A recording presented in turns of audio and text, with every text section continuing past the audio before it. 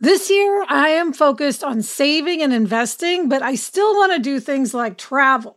NerdWallet lets you compare top travel credit cards side by side to maximize your spending, some even offering 10 times points on your spending, which means you could end up with a free flight or maybe a better hotel room. So what could future you do with smarter financial decisions? Compare and find smarter credit cards, savings accounts, and more today at nerdwallet.com. NerdWallet, finance smarter. Reminder, credit is subject to lender approval and terms apply. I'm Gretchen Rubin, and this is A Little Happier. I'm very intrigued by the way that different people can perceive the world in different ways. In my study of the five senses, for my book, Life in Five Senses, I was astonished by the degree to which we all inhabit different sensory worlds.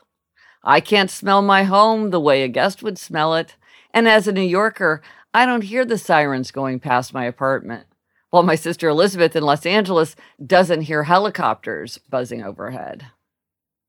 Sometimes, too, our perspective, our upbringing, and our culture lead us to interpret a situation in very different ways. I find that when I'm having a strong response, it can be helpful to remember, hey, maybe there's another way to understand what's going on. I was very struck when I came across a very dramatic example of how different people from different backgrounds could perceive an interaction. This story comes from the book The Palace Papers, Inside the House of Windsor, The Truth and the Turmoil, in which journalist Tina Brown gives an account of the British royal family. Brown recounts, "The Queen usually shows empathy with indirection.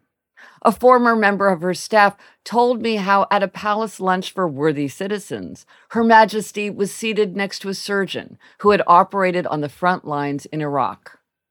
He began to tear up as he described what it was like, and the Queen said, 'I think this is a very good time to feed the dogs, don't you?' She asked for the Corgis to be sent in, and she and her guests surreptitiously slipped them morsels under the table until he had gained his composure. It was a gesture that to a British eye suggested exquisite tact, but to an American might read as a rebuff."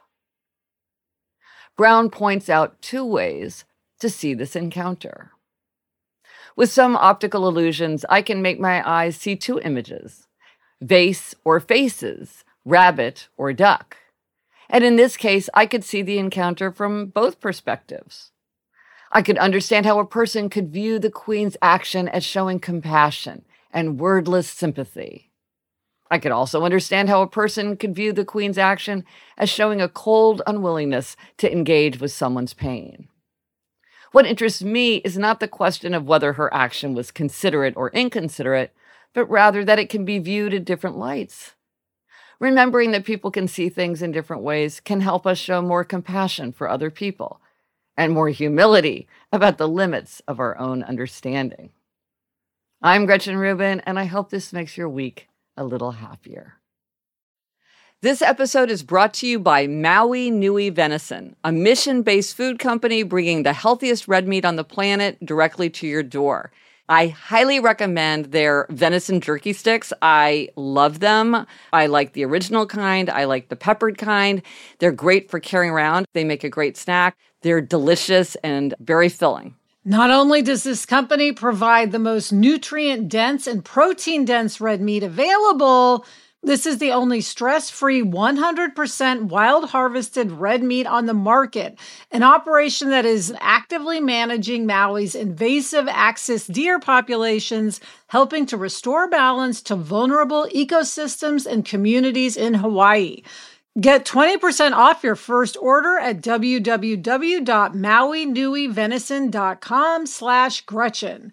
That's MAUINUIVENISON.com/Gretchen.